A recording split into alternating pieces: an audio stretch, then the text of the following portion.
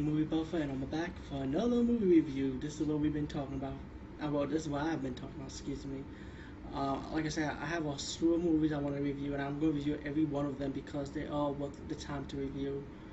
And the first of my horse collection, I was going to do the Kung Fu first, but I'm going to do the Kung Fu next week or the week after. I just want to do the horror first because it's easier for me to translate and easier for me to work with. While my Kung Fu collection is some of them are non-English subtitles, so it'll be like a lot of research for me to do.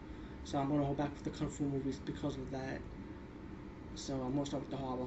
Alright, this is one of those video nasty horror movies called The Slayer. And The Slayer, I heard this movie for a long time, by the way, and I finally have a chance to check this movie out. Do not be fooled by the cover. Do not be fooled by the title. I'm gonna be really honest with you. This is not a horror. Well, it's a horror movie, but it is not a slasher movie.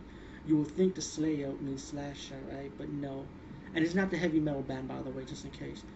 But all in all, even though it's like a horror mystery giallo type of movie. But at the same time, you might have seen the movie 2 or 3 times just to understand it a little bit. But if you've been watching a lot of horror movies all your life, I think you can follow up on what this is. Let's get to the point. It's about these four couples, right? They're like 30 something. There's no teenagers in this movie, by the way. So they go decide to have some R&R, which means relax and rest. Damn, I forgot what R&R means. How stupid am I? I see how you my blogs are, but wait, R&R, rest and relaxation, right? I hope I'm right. Anyway, like I say, four couples decide to go on vacation because they want to relieve their stress. But one of the couples, which is the brother's sister, has some mental issues. She has bad dreams. She has flashbacks. She could predict like the future of some death scenes. Or every time she paints something that she sees what she paints.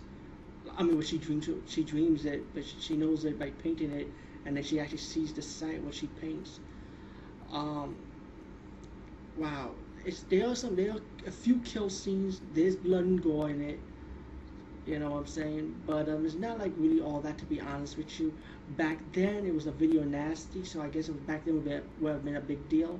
But today's standard wouldn't have been much of an issue. But still, just to watch this movie now, you might say, oh wow, I didn't know they could do it back then. Old school special effects. There's a twist in the end, but I don't want to spoil it because that will ruin the moment and it will ruin your mood of thinking who the killer is and what the killer does and what's the purpose of the killer. Like I said, I don't want to ruin because I was just destroy the whole fucking movie. But all in all, to be honest with you, it was an enjoyable movie, but at the same time, to me, I didn't feel like it was all that. That's just my opinion. I might have some haters for this one, but hey, what can I say? I gotta be real too, you know what I'm saying? Everyone is a different audience, so check The Slayer out. It's on VHS.